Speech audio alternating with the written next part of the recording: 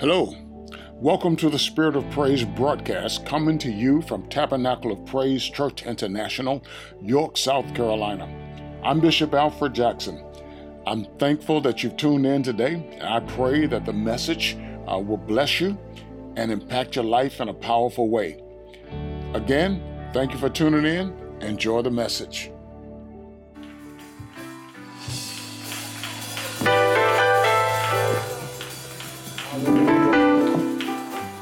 Hallelujah. Glory to the name of Jesus. Oh, yes. Lord, that's all I want is for you to be glorified. Hallelujah. Hallelujah. Glory to the name of Jesus. Hallelujah. Thank you, Lord. You may be seated in the presence of the Lord. Again, it's good to be in the house of worship this morning. And we thank the Lord for everyone who's gathered today. Before I go into the Word, I was reminded yesterday as I was thinking about worship today that since our order of worship has changed during this pandemic, some things we're not doing, and one of them is that we've not been doing an offertory appeal. And I understand that for committed people, you don't have to do an offertory appeal. You don't have to ask. But we have a whole lot of people that's not at the same level. So when you look at the financial statements and you see that there are people that are not giving, and you see that certain things are dropping, in particular our missions offering, and maybe I shouldn't be the one who says this, but the pastor's partners offering, and you don't have to give to that if you don't want to give to that. That's up to you, but I just want to encourage us to give. I want to encourage us to give, in particular, our regular tithes and offerings, and included in that is our missions offering. The work that we're engaged in around the world continues to go on. And even though we have other churches that help us, we're the primary church. So when our funds are not what it needs to be, there's always a shortfall. So I want to encourage us to give. The Lord has blessed us tremendously in the United States of America. And of course, a lot of us will live way beyond where we need to live. I was ministering in Minneapolis, and the pastor's wife said to a comment that I made, she said, you said some things I never thought about when it comes to how we live and how we prepare to support the work of ministry. Because we should be trying to get out of debt so we can have more to give. I understand that a lot of our people are in that middle group of people that are still buying homes and sending their children to college or preparing, still having children and what have you, and we don't have that. A lot of the older people who've gotten past some of those bills, but we still should learn how to be good stewards of what the Lord has blessed us with so that we can give to the work of ministry. And I want to encourage us, those of us who are slacking, those of us who are just not giving. Maybe you think that because you're not coming to the sanctuary, that there's no need for you to give. Maybe you're giving to other ministries. And I thought about that, and I said, well, that's just like the man that has two families, and he leaves one family lacking while he takes care of the outside family. Well, this is the inside family. Take care of home first. Amen. I'm not telling you not to give anywhere else, but take care of home first. Let's give, saints. You can, as you come in the sanctuary, the offering baskets are on the table outside. And so make sure that you write your check and put it in the offering, or give online. But please, ma'am, and please, sir, let's give, and let's give consistently. I thank God for those of you who are very consistent, those of us who are very consistent in our giving. Amen. So thank you so much. Thank you for that. We're here to serve people. Let's never forget that we're here to serve people. Many times the things that we do, like open our facilities to host funerals or what have you, and we don't charge people for that. We may ask for a gift, but we don't charge because the church is here to serve. Amen. Amen. We're here to serve. We're here to be a light among the darkness, in the midst of the darkness of the world around us. We're not here to make money off of people. But as we give, the Lord will supply our need according to his riches and glory by Christ Jesus. Thank you. Praise the Lord. And so you'll see posted online, appeal to give. Those of you who are watching online, if you're blessed through the word and through the worship today, sow a seed. Sow a seed. I believe this is good ground because we're not only being blessed here in the United States, but we're blessing people in many other countries of the world. We're going to go into the word this morning. I know it's a little bit cool, but we need to do that. We need to keep air flowing. COVID-19 is still around, and we want to continue to meet. I don't want to close down the sanctuary because we can't meet in the sanctuary because people have gotten sick for coming. So thank you for wearing your mask. Thank you for those of you who stayed at home because you had a fever this morning or you were sick. Thank you so much. We appreciate that. All right. So bear with the cold. Bring a jacket next Sunday. We were leaving the door open so we could get some outside air, but I found out that a snake was trying to come in last Sunday, a few Sundays ago. So we can't watch the door back there. So bear with us with the air. Ephesians chapter 3. Ephesians chapter 3, verses 14 through 19. For this reason, I bow my knees to the Father of our Lord Jesus Christ, from whom the whole family in heaven and earth is named, that he would grant you, according to the riches of his glory, to be strengthened with might through his Spirit in the inner man, that Christ may dwell in your hearts. I want to read that again because I want to make sure that I'm emphasizing correctly. All right. So for this reason, I bow my knees to the Father of our Lord Jesus Christ, from whom the whole family in heaven and earth is named, that he would grant you, according to the riches of his glory, to be strengthened with might through his Spirit in the inner man, that Christ may dwell in your hearts through faith, that you, being rooted and grounded in love, may be able to comprehend with all the saints what is the width and length and depth and height, to know the love of Christ, which passeth knowledge, that you may be filled with all the fullness of God. I want to talk about grasping the amazing magnitude of God's love. Grasping the amazing magnitude of God's love. Father, thank you for this preaching moment. Thank you for your anointing. I depend on you, Lord. I look to you, Father, for a fresh anointing of your Spirit so that I may communicate this word as you desire it to be communicated. So speak to my heart as I speak to your people. Lord, lift the words from the pages. Put the word that you've placed in my heart. Cause me to communicate that as I yield my faculties to you. Anoint all of us afresh, that yokes will be destroyed and burdens removed from our lives, so that we might grasp the amazing magnitude of your love. In Jesus' name we pray. Amen.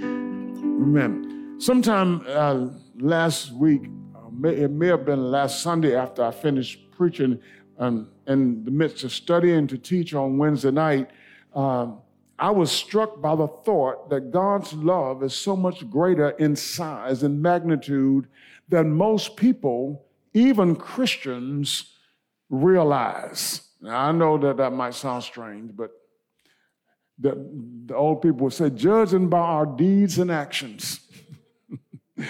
Because it's so easy to come in the sanctuary and to sing the songs and talk about God's love, but then when you look at how it's played out in our lives, it's evident that a lot of us don't really understand, don't really grasp the magnitude of God's love. We don't really see it. Amen.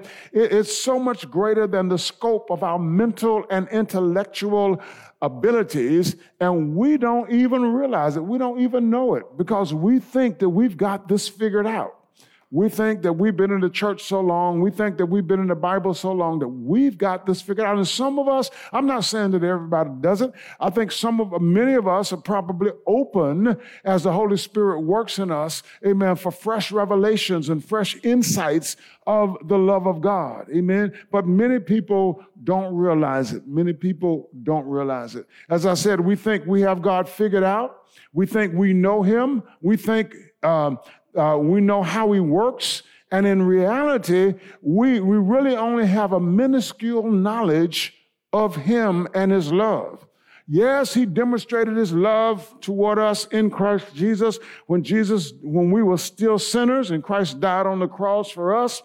But his great love for us goes deeper and farther and wider and higher than that. Amen. It's so great that we can't really fathom it all. Amen. We know what's been revealed to us, but we can't fathom it all.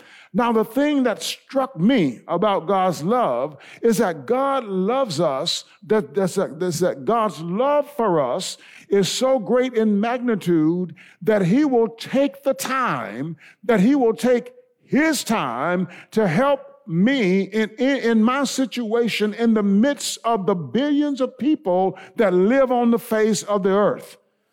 Amen. I'm not lost in the crowd. I'm not lost in the crowd. I am important to him. Not only am I important to him, but I am so important to him that the situations and the concerns of my life don't get lost among the millions of concerns that come to him day and night. Day and night. I mean, people are praying to God all of the time. While we are in worship right now, other people are sleeping in other parts of the world.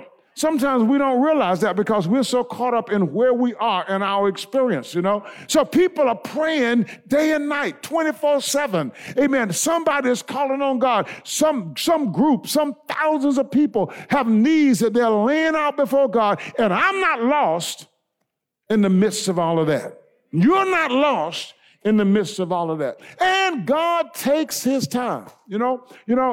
Sometimes we want God to do things. We've been praying for situations and circumstances for years, and it seems like God is not hearing us and God is not answering us. But God takes his time, amen, to work out things in our lives, and it will turn out to his glory and for our good. Yes, that's tied up in the amazing magnitude of God's love. Amen. Don't give up on God, the song says, because he won't give up on you. He won't do it. Amen. He won't do it. God is working right now in a situation in your life that you've been labored over for many years. Amen. Situations you can't change, situations you prayed about, situations that trouble your life and trouble your family. God has a time set. And he's working in the midst of the situation. And sometimes if we pay attention to what God is doing, we can see glimmers of hope. We can see change. But we have to realize God is working with us. And we are hard people to work with. Hallelujah. Amen. We're stubborn. We're self-willed. Amen. We think that we are God's gift to mankind.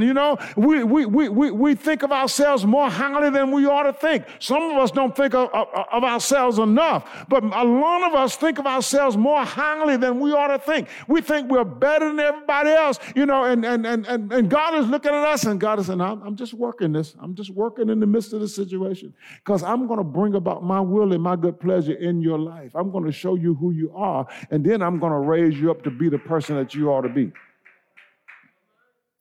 Well, we see God as he works in people's lives. As we look at Jesus, As we look at Jesus as he walked the face of the earth and his dealings with people while he was on earth, we see this principle worked out. This principle is in all of the encounters, whether it was all of Jesus's encounters, whether it was with the scribes and Pharisees.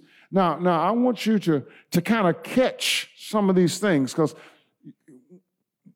what we see in the Bible, we need to start seeing where we fit in. You might not be a scribe, but you might be a Pharisee.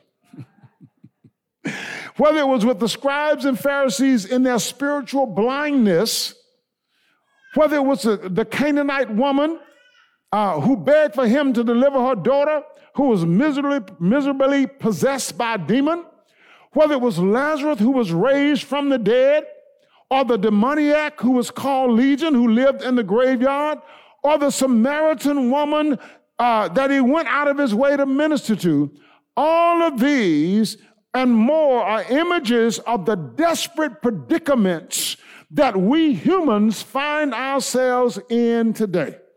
Amen. You may not be the woman by the well, but you might be that demoniac. Amen. You may not be the scribe and the Pharisees, but you might be Lazarus. Amen. Who died, amen, and stayed in the tomb long enough to start stinking. We have to find ourselves, and we see ourselves in the Bible. Well, when I study the Bible, that's what I'm looking for. God, show me. Show me your people, Lord God, so that I can communicate to you what you want me to communicate to your people. Amen. And I study the word, and I hear the Bible says, do not think more highly of yourself than you ought to think, but think soberly, as God has dealt to every man, every person, the measure of faith. So I kind of keep myself, try to keep myself trusting the Holy Ghost in balance, so that I don't think of myself as being better than anybody else. Yeah. And so, just as Jesus did while he was physically on earth and taking his time, some situations he ministered to immediately. Some situations like Lazarus, he waited 3 days. He took his time to go. He took his time to work in the situation. So don't think God has forgotten about you. God is just taking his time. He has a right time. And what did Jesus say to his disciples? He said, when they said that he's dead by now, he stinks by now, he said, that's good. It's for the glory of God. It's for your benefit, so you can see the glory of God. Amen? So there's some people in your family that God wants to allow you to see his glory. You've given up on them. You thought that they were so low down and so dirty and so evil and so mean that there was no hope for them. But God, amen, is the sovereign God. He sees what you don't see. He knows what you don't know. He looks from a different perspective and his love is so great. Ooh, Lord have mercy. Yeah, the Bible says in 2 Peter 3:9, the Lord is not slack or slow in keeping his promises, as some men count slackness, okay? As some understand slowness. Instead, he is patient. He is patient with us, not wanting anyone to perish, but everyone to come to repentance. You wonder why you have not been struck down? Because God is patient. You ought to thank God for his patience. And all of that is tied up in the magnitude of his love. The reason he has not killed you or me because of our sins is because of the magnitude of his love. We may call it grace. However, it is still within the scope of the magnitude of his love. A magnitude that's difficult for us to grasp.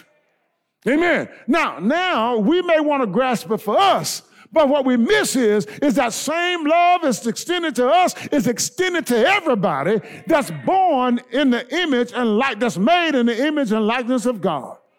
Amen. Even that person who's not saved yet. God hadn't killed them. God hadn't taken them out of here because of the magnitude of his love. We need to grasp the magnitude of his love. We talk about the love of God. We sing about the love of God. We preach and teach about the love of God. We cry sometimes. Have you ever been overwhelmed when you thought about how and considered the love of God in your life? Oh, yes.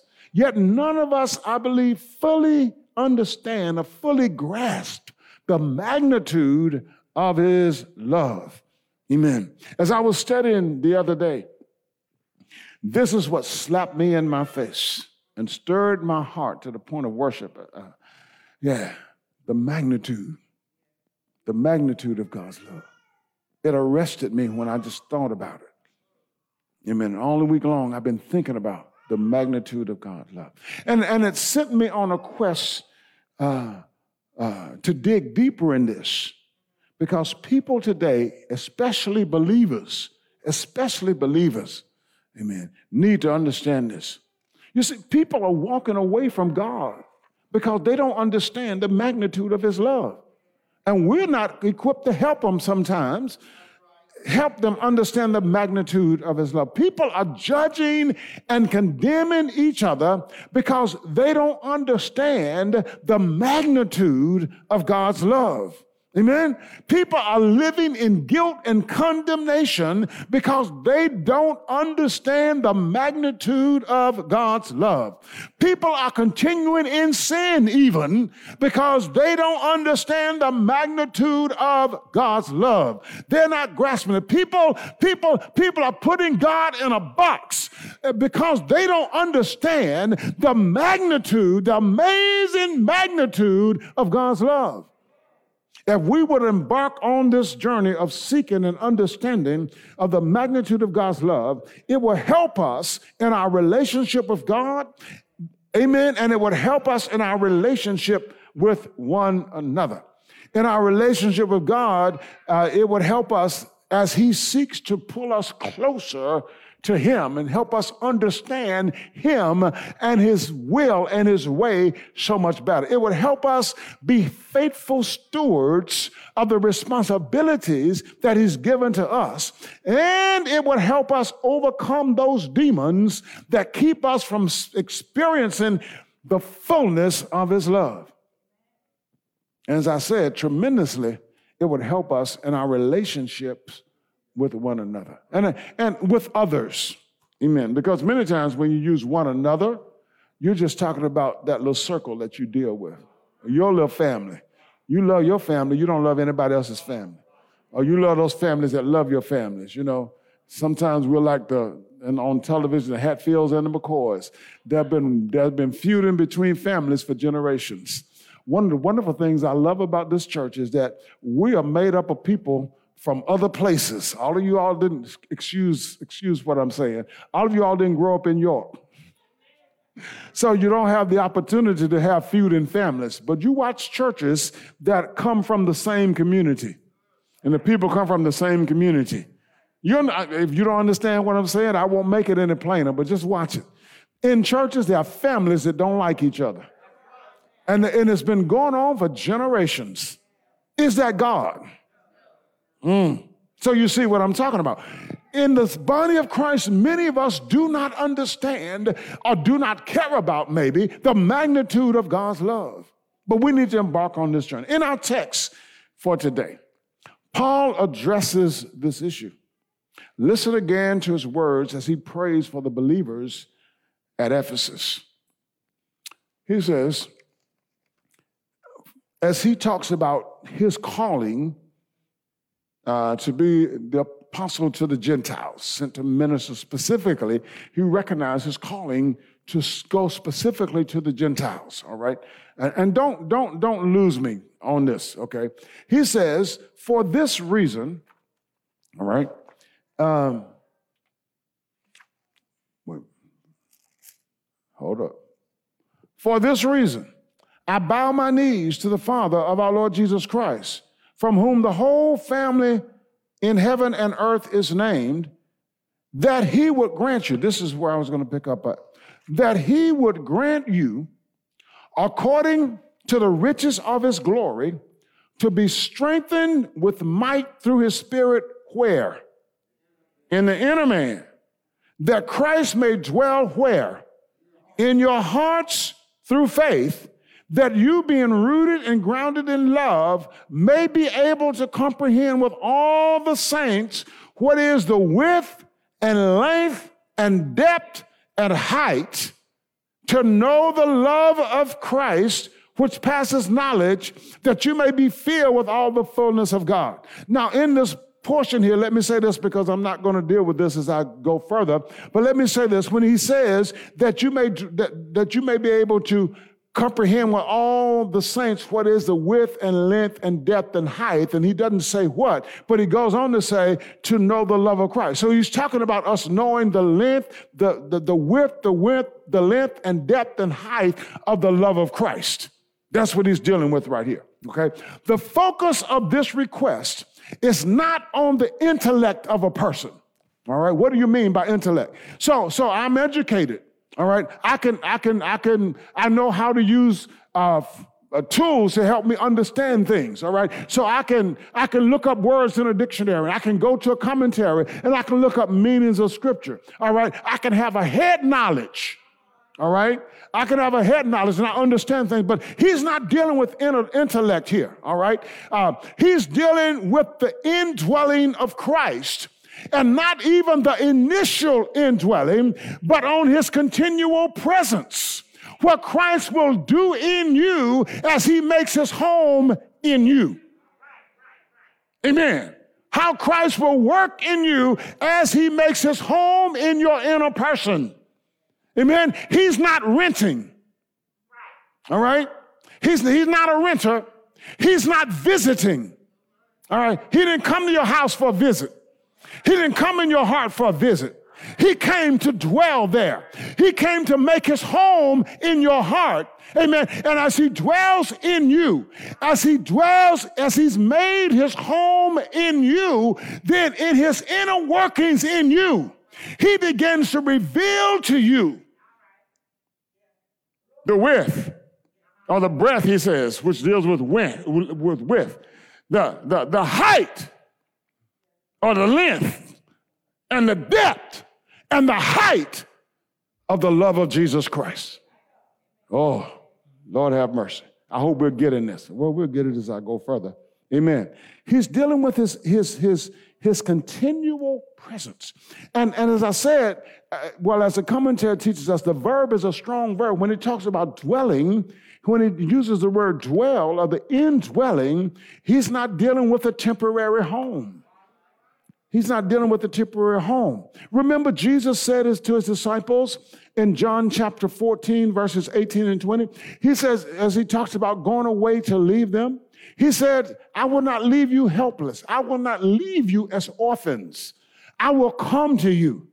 Then he says in verse 20, I will be in you, meaning that he will live in you. Now, a lot of us think about, and we know, as we've taught, that we are indwelt by the Holy Spirit. We are baptized as we into the Holy Spirit or into the body of Christ by the Holy Spirit. Amen. He comes to dwell in us. And we've talked about how he doesn't leave us, but we lose the sense of his presence and we lose the sense of his joy when we sin. All right? Now, what the Holy Spirit is trying to get us to see is that we need to resist the devil and not resist him. As he's working in us, as he dwells in us, as he has made his home in us, that means that he's living there.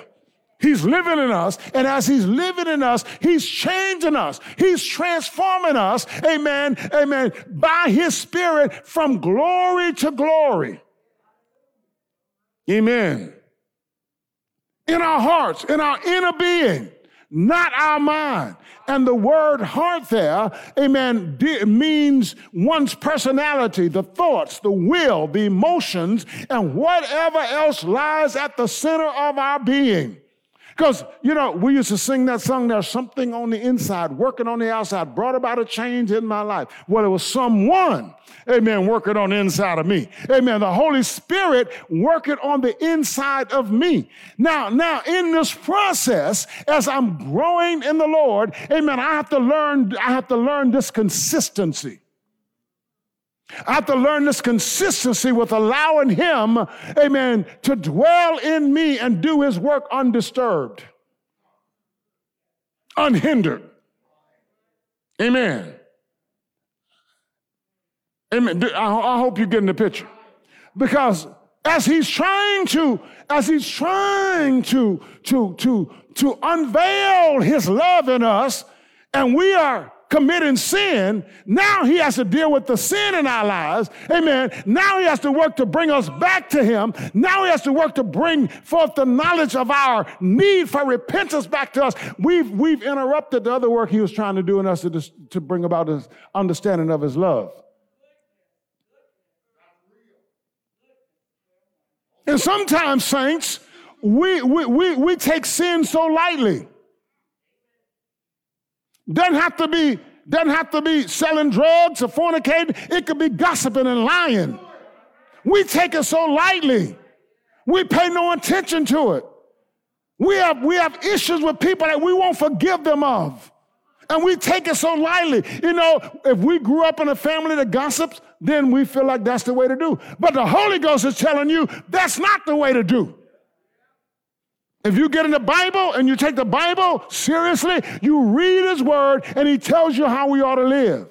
And as we strive to do that, we have the helper living inside of us to help us in this process. You know, I thank the Lord for these teachings on the Holy Spirit. Amen. I thank God for helping us develop sound theology. But again, the Lord is not dealing with intellect. You can have all this in your mind, but he wants it in your being. He wants to transform the way you think. He wants to transform your will, your mind, your emotions.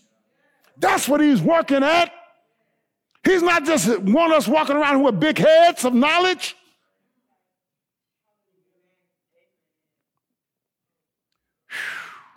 Yeah. So he's working. Holy Spirit is working in your inner man, your inner woman, your inner person. Amen? Amen. And he's transforming us. He's transforming us into his image, into his image, into his image. Into his image. You stand and look at yourself in the mirror. Is God wanting to look like you? Then we'd be all looking, he'd be a schizophrenic God. Because he have all of these different colors and all these different hairstyles, you know. And then he'd be, he's not talking about physical image. He's not dealing with physical image. He's dealing with his very being. God is a spirit. And Jesus said that they will come when those who worship him will worship him in spirit and in truth. He's dealing with your spiritual image. So he's dealing with the inner man, the inner person, transforming us to be like him. The implication is that the more the Spirit empowers our lives, the greater will be our transformation into the likeness of Christ. If God is love, he's transforming us into that image.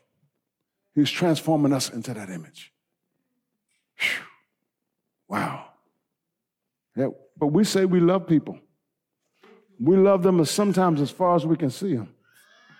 Or we love them until they do something we don't like.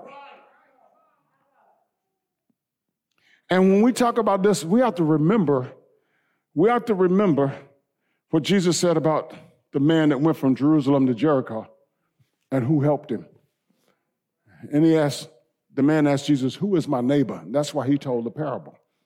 You see, the person you need to love is that person maybe that's so much unlike you.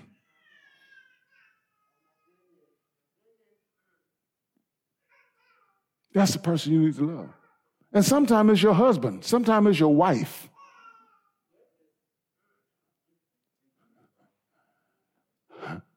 How many people have gotten divorced because they didn't love their husband and their wife like they loved their neighbor? I used to tell people, you know, we don't do much of this anymore, but the other churches I pastored, the people would take care of me. They would cook for me. I mean, when I was at Fishing Creek, y'all know it, I didn't have to cook. And especially when I was single, I mean, I had food all the time. I had more food than I could eat. But some people would say, oh, my wife doesn't cook like this until the pastor's coming over. I said, listen, if you can't cook for your husband like this when it's just you and him, then don't cook like this when I come over. You hear me? Thank God you honor me as your pastor. But wives, you have to honor your husbands, and husbands, you have to honor your wives. Amen. When I cook for other people, I cook the same way I cook at home. Amen. I'm not going to do for somebody else that I'm not willing to do for my wife and my child. Amen. I tell my son all the time, everything I have is for you. Don't worry about what I give to other people. Because everything I have for my wife and my son belongs to them. And I'll never give more to someone else than I'll give to my family. Amen. But I got to give to other people. I've got to love other people. And they can't be just like me. Oh. Amen. Amen. This is what understanding the magnitude of God's love is all about. He's transforming us to be in his image, not in somebody else's image. God loves everybody.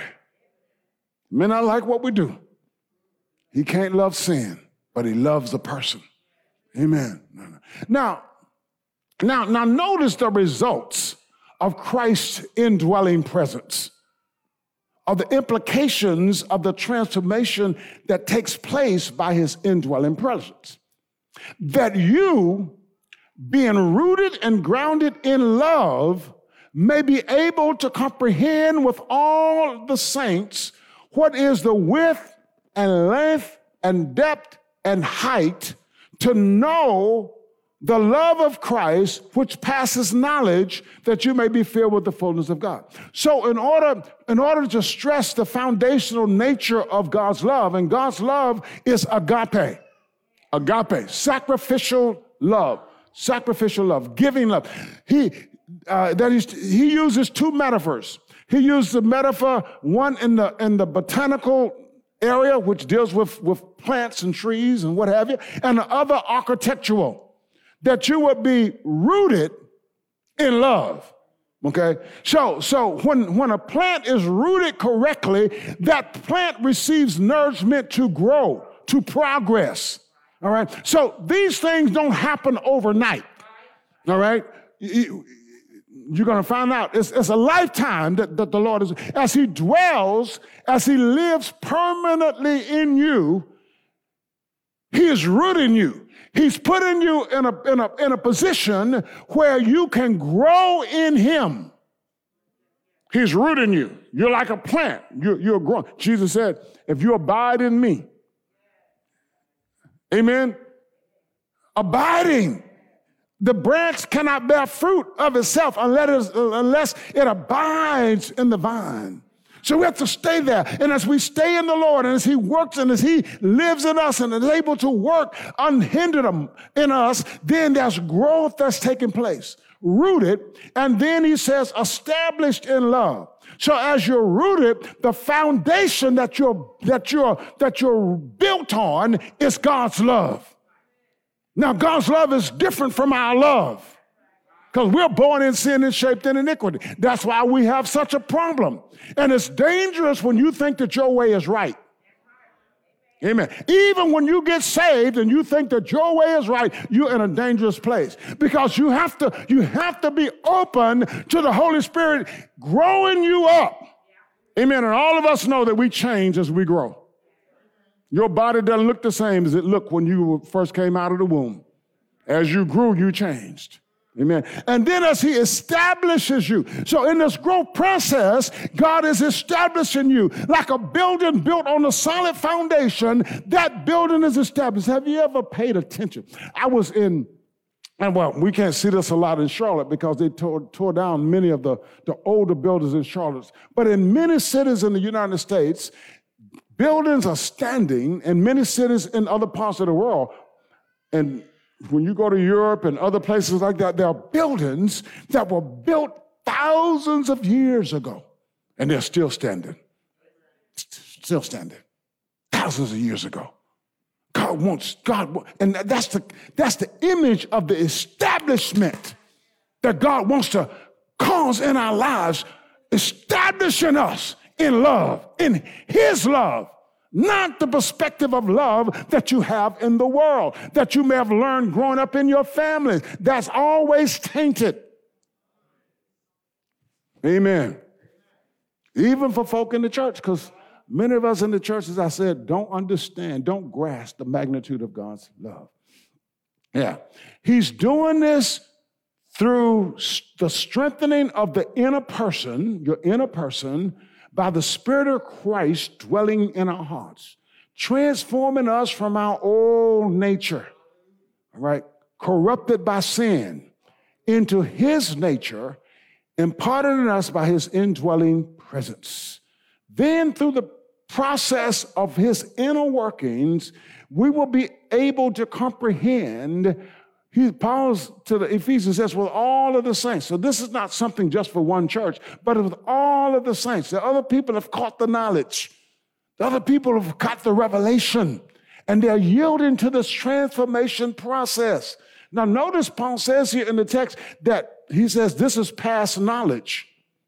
Okay, so you gotta get this, because don't ever think that because of who you are in the Lord, you got it. Okay, this is beyond you. Amen. Amen. So at every point that you get an understanding, there's more to get. You can never put God in a box and think you haven't figured out, because he is so God. He is so great. He's so magnificent. When he was talking to Solomon about a throne, he said, the whole earth can't contain me. John wrote about the books, writing about Jesus, and said the whole earth cannot contain the volumes of the books that could be written about Jesus. In the process of time, in the process of his inner working, in the process, that's why you can be in the Lord 60 years and God can give you a greater revelation of him. He can help you understand. You could read a scripture. You've been reading this scripture for years and years and years and years. Then all of a sudden one day, the Lord gives you revelation, gives you an insight that you didn't have before. That's why we need to allow him to work. We need to stop doing stuff that hinders him in his inner working in us. Paul, by the Spirit of Christ, is pointing out to us that without the permanent indwelling presence of Christ, the Holy Spirit, as he has made his home in our hearts and our yielding to him, working in us, we will never attain anything or anywhere close to understanding the magnitude of his love. It's a progressive revelation. God's love is so wide, so long, so deep, and so high that we are incapable of understanding it without his permanent indwelling presence continually working in our lives to reveal it to us. And so that's how it happens. What we do understand, he gives it to us as we yield to him. That's the how. That's how we grasp much of all of the understanding of God's love for us that we do grasp. It's by his permanent indwelling presence over time, working in our lives as we yield to him. As we yield to him. That's why we must not resist him. Now, this is in our School of Ministry lesson. Don't resist his working. Don't resist him. We must not resist him. That's why we must always be open to him working in our lives and teaching us. That's why we must never put God in a box and think that he can only do things a certain way. That's why we must seek to preserve the unity of the Spirit in the bond of peace. That's why. I said the other Sunday, when we look at denominations, the church has so failed in this issue. We have not worked to preserve the unity of the Spirit in the bond of peace. Because this group think that they had it right, and that group think that they have it right, and that group. And most of us today, because there have not been church councils, we don't do church councils anymore, where the church fathers come together and sit down and hash these issues out. So we are dealing with denominational things and doctrines that were written long ago. But remember, God's love is the magnitude of his love, the magnitude, glory to God, of his love is so wide, so long, so deep, so high that it's past knowledge. So even though some church fathers may have understood some things back then, God could be giving fresh revelation today. All of us know that people miss some things. When we fight against the indwelling of the Holy Spirit, that means we missed it. When we say that what God did in the Bible in the presence and person of his Holy Spirit, amen, it's not happening today, that means we've missed it. Amen. Amen. We live in the church age. We live in the dispensation of the Holy Spirit. So even though the word of God remains the same, amen, our understanding in every generation it's changed many times. Some things don't change, but some things do, because some people missed it. Some people missed it. Some people missed it. And I'm not saying that I got it all right, but I'm saying to you this, I'm open to the Holy Ghost. Amen. Amen.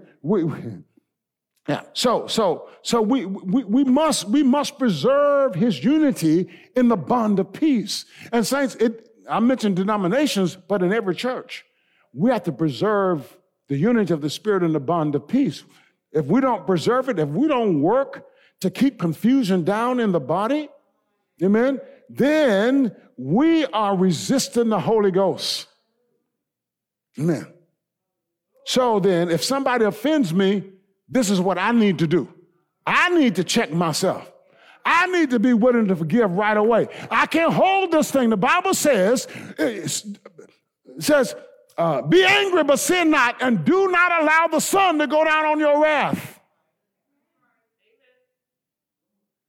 So if you offend me before sundown, I need to deal with me, not you.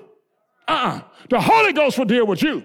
And I may have to say to you, well, I was offended by this. I don't even need to tell you offended me, because I could have misunderstood what you said.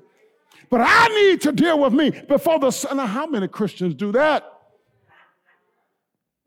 On the contrary, people hold stuff for years, resisting the Holy Ghost. When the Holy Spirit is trying, amen, to impart to you a deeper understanding of his love, the magnitude of his love, he has to deal with that sin, that anger, that bitterness in your heart that you have against your brother, your sister in Christ.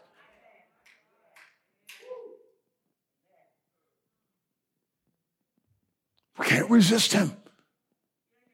He said, Bishop, you don't understand. I understand. We feel good when we hold stuff against people. We feel like they owe us something. You forget that the Lord forgave you. And cast your sin as far as the east is from the west. Cast it in the sea of forgetfulness, that it would never arise to condemn you in the judgment. But yet you want to be paid back. Oh, Bishop, it's just hard to forgive. I try to forgive, but let the Holy Ghost work in it, and you'll forgive. You'll forgive. You'll let it go. Amen. Because if you don't let it go, every time you see that person, you're mad at her. Yeah, it rises up in you, and it's just burning inside of you. Yeah, I want the Lord to get him. The Lord will deal with him. Man, I want him to get what he deserves. Leave it alone. We pray, forgive us our trespasses. What? As we forgive those who trespass against us. You may not say trespasses, you may say debts. But forgive us as. So you're actually saying, Lord, if I don't forgive that person, please don't forgive me for my sins. But we don't realize what we're saying because we get in the habit of saying stuff. Yeah. Well, so we can't resist him. We can't resist him. Yeah. Don't resist him. Don't work to preserve the unity. Work to preserve the unity of the Spirit in the bond of peace. Hallelujah. This is why we must do this. We must do this.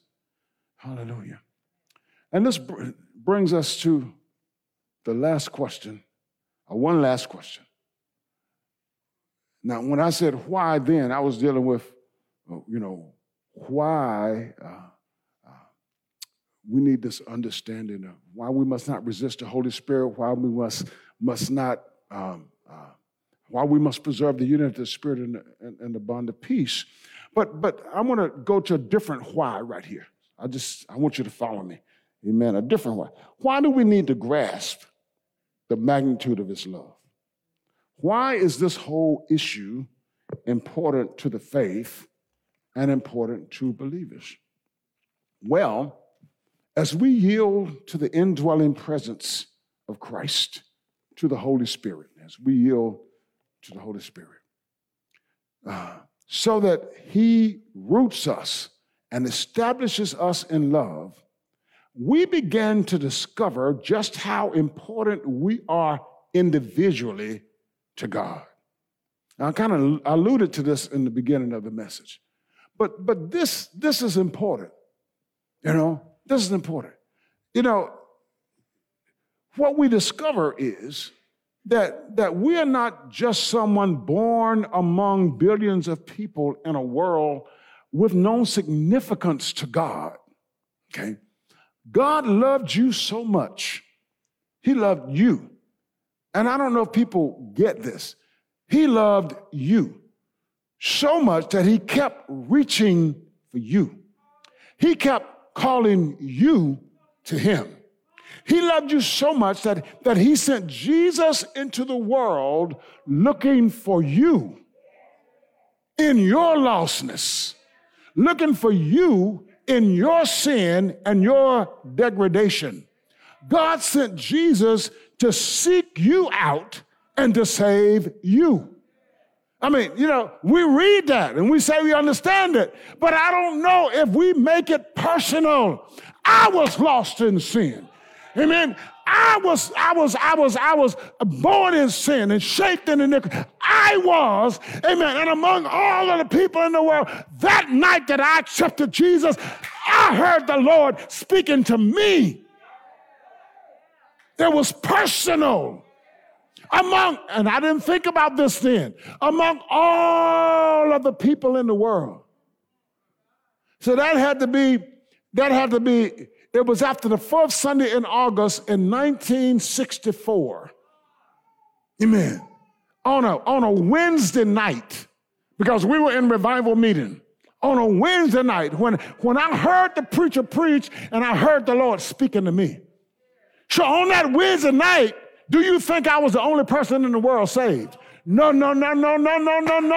I was not the only person in the world saved. On that Wednesday night, God saved millions of others throughout the world. And I cannot conceive of that. Did not conceive of that until the Lord began to give me a revelation of how great his love was and why I needed to understand the magnitude of his love. That in the midst of everybody else that was saved, he spoke to me. He reached me. In Blair, South Carolina, place you hardly can find on the map, but God knew where it was. Glory to the name of Jesus. Does anybody understand what I'm saying? Yeah. We don't always get that. Lord, help us. God loves you. He loves you. Not only did God love you, God still loves you. God still loves me in the midst of all other people that are in the world. Amen? He knows your name, the song says. He knows your address. Ooh, Lord have mercy. He knows the number of hairs that are on your head. Glory to the name of Jesus. He knows how many teeth are in your mouth. Amen. Or even those that are left in your mouth. Glory to God. Hallelujah. Oh, God, I thank you. Amen. The psalmist said this so beautifully in Psalm 139. He said, oh, Lord, you have searched me and known me. You know my sitting down. You know my rising up. You understand my thoughts afar off. You comprehend my path and my lying down. You are acquainted with all of my ways, for there is not a word on my tongue. But behold, O Lord, you know it all together. Where can I go from your spirit? Where can I flee from your presence? If I ascend up into the heavens, you're there. If I make my bed in hell, you are there. Amen. Hallelujah. If I take the wings of the morning and fly away, glory to the name of Jesus. Amen. And dwell in the uttermost parts of the sea, even there your hand shall lead me, and your right hand shall hold me. You form my inward parts. Hallelujah. You covered me in my mother's womb. Oh, glory to the name of Jesus. My frame is not hidden from you. When I was made in secret and skillfully wrought in the lowest parts of the earth, your eyes saw my substance being yet unformed. He knows us. Yes, he knows your name. That means he knows what you're going through. He knows what you've been through. He knows all of your dirt. Oh, bless the name of Jesus. Stuff he's covered up from everybody else. God knows it all, and yet he loves you. Yet he loves you. His love is so deep. His love is so wide. His love is so high. His love is so long that in the midst of your mess,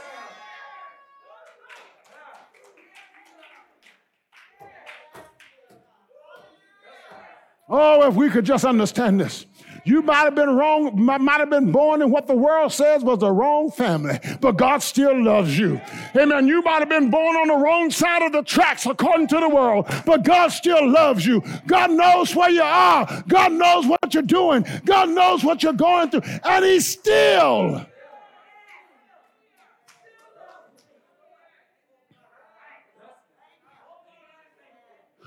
So when the devil tries to tell you that God doesn't know you or that God doesn't care about you, somebody needs to hear this today. When the devil tries to tell you that God doesn't care about you, or he tries to tell you that you're not important, or that you are not worthy, glory to the name of Jesus, or that you have nothing to offer, you can call the devil the liar that he is. Hallelujah, because he is a liar and he is the father of lies. You don't have to listen to his lies. Listen to God. When you begin to grasp the breadth and the length, hallelujah, glory to the name of Jesus, and the depth and the heights of God and the height of God's love, glory to the name of Jesus, you'll understand why the Lord still loves you after you messed up. Hallelujah. When you begin to grasp it, you'll understand, glory to the name of Jesus, when he calls you worthy and you know you're not worthy, you'll begin to understand it now. Oh, bless the name of Jesus. Hallelujah. When you grasp the length and the depth and the breadth and the height of God's love, amen, you'll understand why you're still standing when you should have fallen a long time ago. When you begin to grasp the length and the depth and the breadth and the height of God's love, you'll understand why you're still alive when you should have been dead. Somebody shout hallelujah.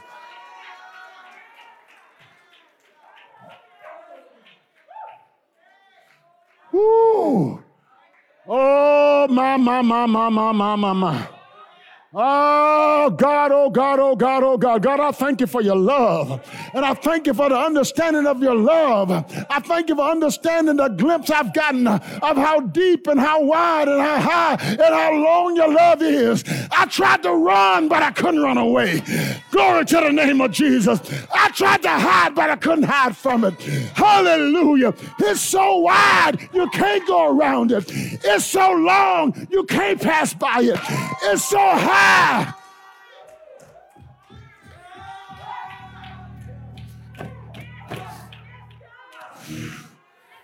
Woo. Woo. Oh, God, oh, God, oh, God. Hallelujah.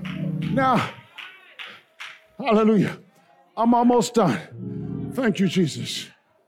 Another reason that we need to grasp the magnitude of God's love is because there is a grace. Listen to me. There is a grace, hallelujah, that we need to extend to others that we're in fellowship with or that we come in contact with. That grace is to love them like Jesus loved us and loves us. Lord have mercy. You know, a problem with a lot of us when it comes to missions, as we see people as them and not a part of us. But Paul talks about the whole family of God that's knit together by this love. So it's not them and us, it's all of us together. Amen. So my brothers and sisters in Africa, they are part of the body of Christ. And even those that are not born again, they belong to God. Amen. They are born in the image and created in the image and likeness of God. So they have the potential to be saved. I got to see them as that. I can't see it as us over here and them over there. Amen. A perspective that I've got to have is I've got to have God's perspective. And I've got to extend God's grace. I've got to extend God's grace. Yeah, there is a grace that we need to extend to others. To love them like Jesus loved and loves us. He loved us in our sin and degradation. We must love them in their sin and degradation. Ooh, God help us today. Help the church today now. God help the church because we got saved. We got sanctified. We got filled with the Holy Ghost. Now we're holy. And God says, come out from among them and touch not the unclean thing so that you unclean. I can't touch you now. God didn't say lay in the bed with them. God said you got to love them in order to save them. You got to love them in order to draw them. In love, he drew you. In love, he drew me. So in love, we got to reach them so that God can draw them. Gonna love them like Jesus loved us. He loved us in our foolishness. Any of y'all ever been foolish? I know now, No, you've been in church too long. You're not going to admit it, but you've been foolish. Yes, you have. I've been saved all my life. No, you ain't been saved all your life. That's a lie from the pit of hell. You ain't been saved all your life. No, that's why your mama had to whip you sometimes. That's why your dad had to whip you sometimes, because you did bad things. Hallelujah. Now understand that in our strength, we cannot do this. Amen. But with the power of the indwelling presence of Christ, the Holy Spirit, we can do it. We can love people with the same kind of love. Because remember, we are being transformed into His image. Into His image. So if I'm in His image, and the Holy Spirit is transforming me into His image, then He's transforming me to love people like He loves people and to treat people like He treats people. Whew. God help us today. Whew. It's God's love in Christ that provides the motivating power that enables believers to love others.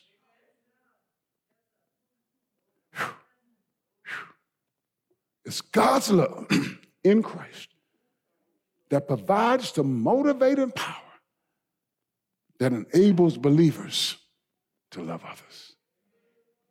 Certain things you can expect from non-believers, but from believers, as we are indwelt by the Holy Spirit, and he's working in our lives, in our inner man, and transforming us to be like him. That's what it means to be like Jesus. Therefore, you can see people in the Holiness Church with long dresses on and their doilies on their head, and they can be as mean as a rattlesnake because they're not allowing they can speak in other tongues. That's why speaking in tongues is not the evidence of the Holy Ghost. Ooh, my. You better look for the fruit of the Spirit.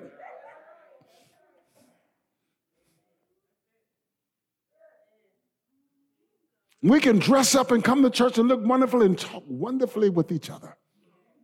But inside, the inner man, that inner person. So he dwells in us, transforming us to be like him. And we need it because we need to see ourselves as valuable to God, important. You know how many people feel like nobody sees them, nobody knows them, nobody loves them. God, they believe. Some people, somebody listening right now, you feel like you're going through something and God does not even love you. I want to tell you right now, God loves you. God knows your name. He knows what you're experiencing in your life. You might be in a struggle in your inner person, but God knows that struggle. He knows you are. He wants you to know you're important to him. And we need to do this because there are people that we need to grace with his love as we go through this life. Whew. The magnitude of God's love. The magnitude. The amazing magnitude.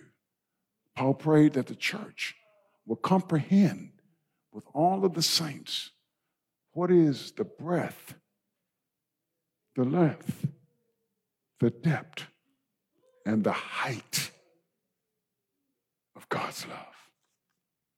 That love that surpasses, it goes beyond knowledge. It's what Holy Spirit imparts as he indwells, as he makes his home in the believer. And then he says, and I'm done, we will be filled with the fullness of God.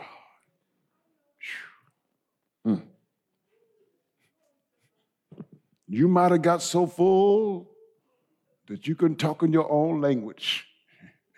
But this goes beyond speaking in tongues. A lot of what we experience in church is emotions. And that's okay, we're emotional beings. Sometimes we copy what we see other people doing. But God says, I want to deal with your inner man. You, individually. You. And when you're all by yourself and the Lord arrests you, he's dealing with you. Oh, my goodness. But it's a matter of us understanding and yielding. God, there are things about you that I don't know. There are things about you that I don't understand. There's a place in you that I haven't attained yet. Help me not to be so full of myself that I think I know it all. I think I've got it all. Help me. Help me. It's my prayer today that our desire will be to grasp the amazing magnitude of God's love. God, I thank you. Amen. Let's stand. Today, maybe there's someone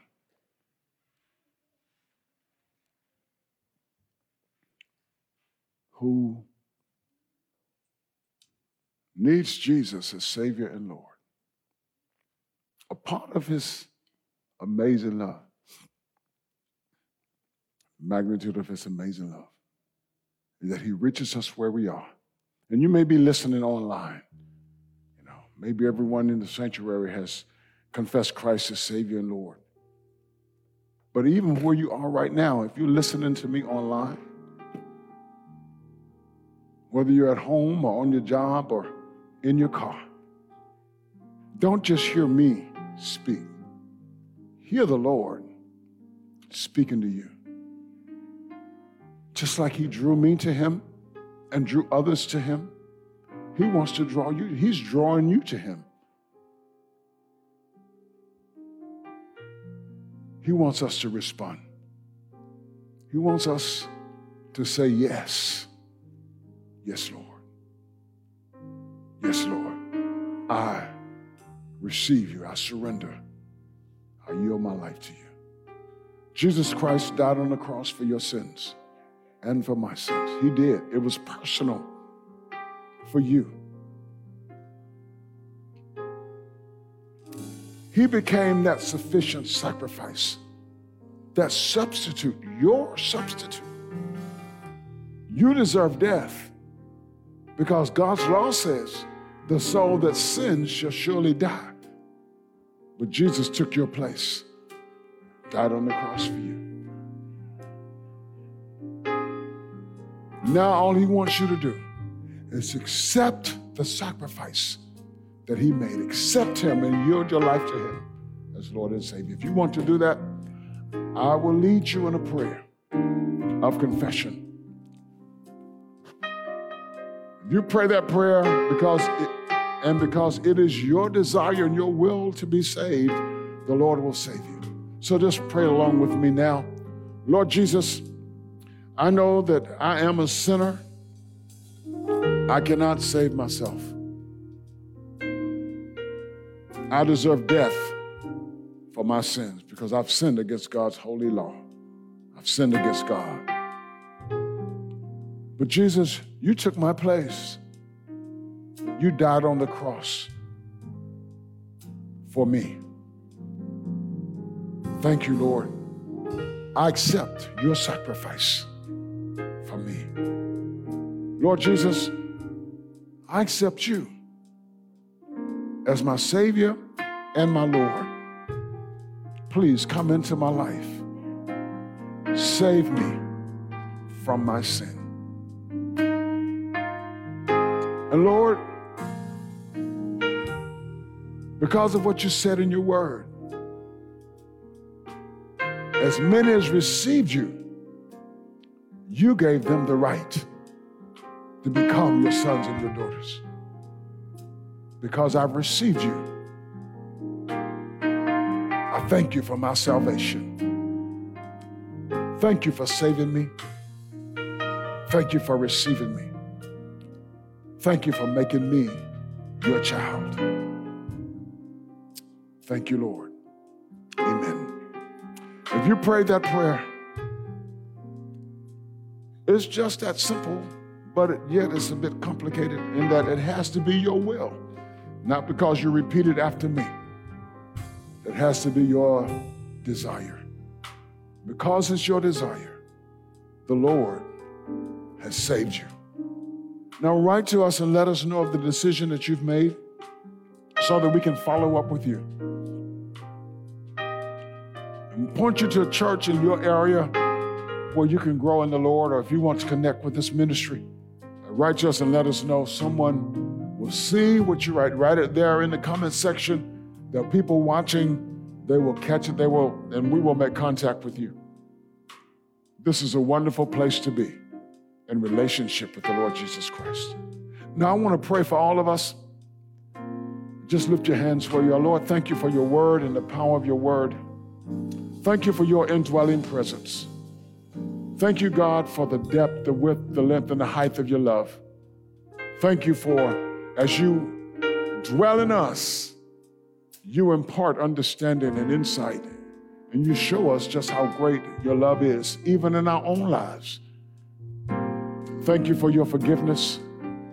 For yes, we've sinned and we've come short of your glory. But you said that we confess our sins, you will be faithful and just to forgive us of our sins and to cleanse us from all unrighteousness. Thank you, Lord. As we confess today our sins before you and to you, thank you for your cleansing power. Thank you for your help. Thank you for letting us know that you know us. There's nothing hidden from your eyes. We are important to you. Thank you, Lord, for that person that's struggling in their life right now. We're feeling significant. We're feeling important. I pray a special grace be released upon them and that you will minister to their hearts right now. Give them hope. Give them help. Meet our every need. I pray for those that are sick among us. I plead the blood of Jesus against every sickness and every disease. I speak your healing virtue and your healing grace released in every believer's life today. Thank you, Lord. Thank you for your help. Thank you for your hope. Thank you for encouraging us. It's in Jesus' mighty name that we pray and we thank you. Amen. I pray that you've been blessed by the message. And if you have, write to us. Let us know how this message has impacted your life. Or if you've made a decision for Christ today to follow Jesus as your Savior and your Lord, write to us and let us know that as well, and give us your information so that we can follow up with you. You may write to us at Tabernacle of Praise at msn.com. That's Tabernacle of Praise at msn.com. Give us your email address or a way to contact you so that we can follow up with you. Also, we would like for you to sow into this ministry. If you've been blessed by this work, by the preaching of the gospel and the teaching of the gospel, and you would like to help further this cause, we're not just preaching here in the United States. We are preaching around the world. Through this podcast, our messages are being heard in many places around the world. We are actively working in 8 countries in the world, on the ground in Liberia, Malawi, Burkina Faso, Ghana, Guinea, Kenya, and Dominican Republic. So if you'd like to help us in this work, feel free to sow a seed to help further the preaching and teaching of the gospel of Jesus Christ and the expanding of the kingdom of God. If you would like to give, go to topraise.org/give. Again, thank you for tuning in. Thank you for listening. Continue to pray with us and for us as we continue to spread this gospel of Jesus Christ around the world. God bless you.